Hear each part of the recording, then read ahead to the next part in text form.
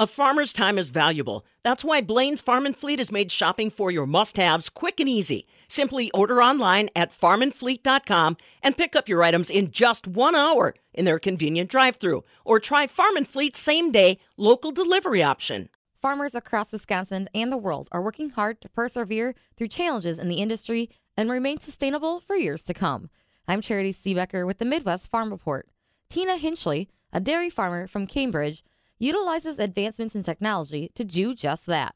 She utilizes robotic milkers on her farm and is in the process of adding solar panels. There is a lot going on in the farm that we have in Cambridge. First off, we are excited that our daughter is with us. She graduated from UW-Madison a couple years ago, and she's on board full-time with us. So along with milking cows robotically, the technology and everything that's out there is carrying us through the new year nice and smooth and easy.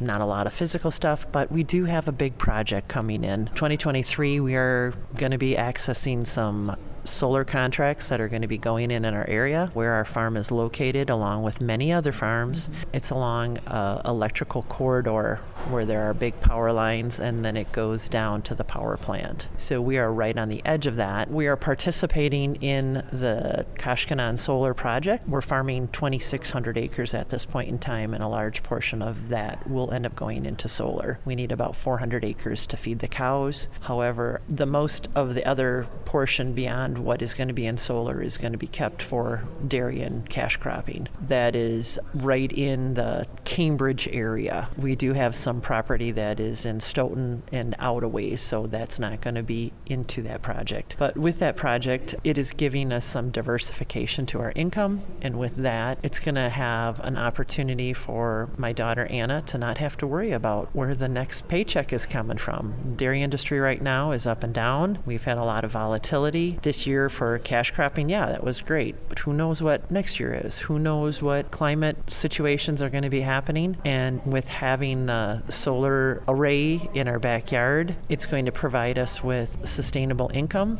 And with that, it also provides sustainable energy, not only for our community, but throughout Wisconsin, but also some of that can be sold throughout the United States. So we are working with Inver Energy, and Inver Energy, through the Kashkanan Solar Project, has done many solar projects already. We are going to be starting, I believe, in 2023 sometime. Not all of the land that they have designated for solar will be in the solar project because they don't need it all, but to just make the area around it so that they will be secure in making sure that they have enough for their investors. I believe that Alliant Energy and other energy corporations are on board with being part of that whole investment too as time goes on. As far as our neighbors, the neighbors that have solar, we're all on board together. There is a few that are having some difficulty with having it, and they have put up a fight. And to go to the grocery store can be a challenge just because I don't know who is for or against solar. And so I just go in with my head held high. I'm happy with everything that we've done with our community through our tours that we've been hosting for over 25 years. I bring thousands of people to the Cambridge community, and they get an opportunity to visit everything that we have out at our farm, but also within our community. I think this is also part of our sustainability as well. So even though there is going to be solar on part of our projects, we're still going to have to maintain our nutrient management plans. We are still going to have to do all the things that we do with our precision planting. We're still going to be the best rockin' farmers we possibly can be. We're going to be proud to carry everything that we have got going forward. And with this added income through the diversification, Inver Energy is going to be investing money in our community. So it's not going to be just a take. There's going to be a lot of giving that's going to be potentially out there, supporting things within our community. And I think that's really important, that even though it's a big corporation, I think that they're there. They do have an office right in Cambridge. And I think as we get closer and closer to the project, I think we're all going to, at least the farmers that are participating, we're all going to unite, and we're going to be excited about all the opportunities that this project is going to provide for us. But not only for us, but our children and grandkids that we don't even have yet, because It's going to be changing the environment. The lease is for 25 years. That's a lot of time, but it's a step that if we were not involved in it, the next farmer down the road would be getting into. So being able to have this opportunity and finally jumping on board, we waited a while before we made the step into it to see and feel out what was going on. But we are confident that what we're doing is going to be good for everybody in the end. Speaking of that, how did you get involved, or did they reach out to you, or were you kind of managing, obviously, your income, your expenses to see what are some other viable options moving forward, like you mentioned, for the sustainability of the long run for future generations? How did that look? And then I guess a follow-up question is, once you have these solar panels,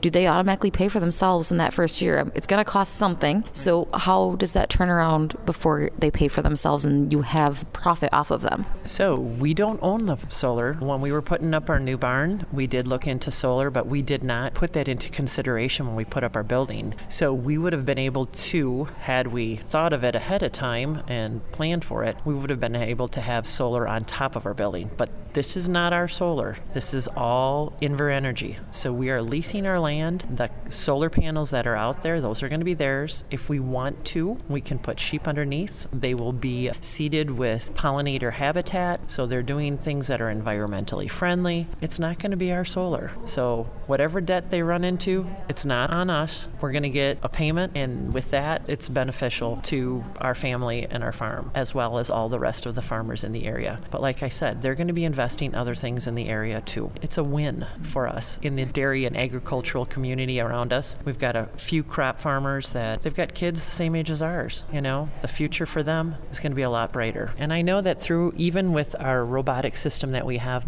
with our cows getting milked, the technology has had many, many upgrades already. So just because they're putting in the solar right now for our farm, there can be upgrades all the way through, and for 25 years, it's not going to be the same solar panel. There's going to be new technology, there's going to be more infrastructure that is going to improve everything that's out there and the new ideas. Think about how many engineers are involved in creating new and sustainable ideas to be able to create not only more electricity, but safer water. Oh my gosh, think about even underneath these solar panels. There's going to be carbon that is going to be sequestered underneath there because we're not going to be tilling that soil.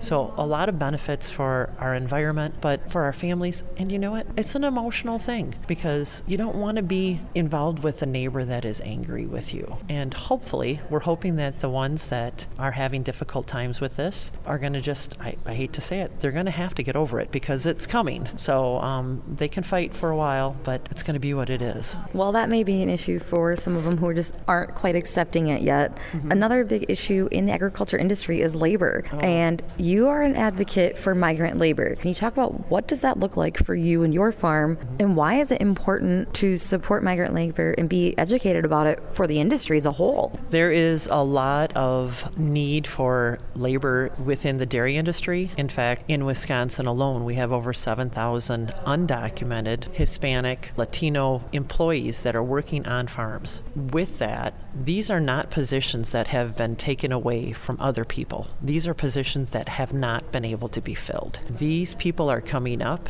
they're living the dream. They want to come up, they want to be able to provide for their family. For them just to get here, not being able to understand the circumstances on how they got here, because it has been very, very dangerous for almost every single person to come up to work in our industry. They are vital. They are essential, and doggone it, in Wisconsin, they don't even have the right to have a driver's license. So shame on us. They need to be able to go to work. They need to be able to take their kids to school. They need to be able to have something that is safe for them to get without having a ticket approached. It's like $500 if they get a ticket for not having a license. But they're essential. To see the families that are on the farms, they're amazing. They're just like us. Their kids go to school with our kids. The families want to participate, and you know what? They want to work. They want to be here. And how many times can you say that when you have somebody on your farm that person really, really wants to be there? Very few of our employees, after a couple years, have the longevity. These people want to raise their kids here. They see the benefits of being an American. All the dreamers that have been born here, I think they deserve citizenship too. So as time goes on and we realize as our seniors are aging out, the need for extra people coming in. I'm not Native American, and most of us are not. So everybody has come from somewhere with a dream and a passion to come to the United States and be a family and be a part of something. And being a part of the dairy industry, they're the ones that are such a big part of our dairy industry. We could not be America's dairyland without immigrant labor. What advice do you have for other farmers who are potentially looking into similar things that you are working on and that you are implementing on your farm? What advice do you have them for moving forward? Look for your options. If you have children that might want to come in, evaluate your farm. Make sure that it's going to be something that's going to be sustainable for them to be able to get into. If you haven't done any updates, that's going to be a hard thing for your kids to get into. But if you can help your kids and assist them any way that you can to get them involved in your farm and educate them, have them ride with you in the tractor and talk and talk and talk. Communication is a huge thing, but also the opportunities for diversification. I know that FSA has got a lot of programs that is able to help not only young farmers, but also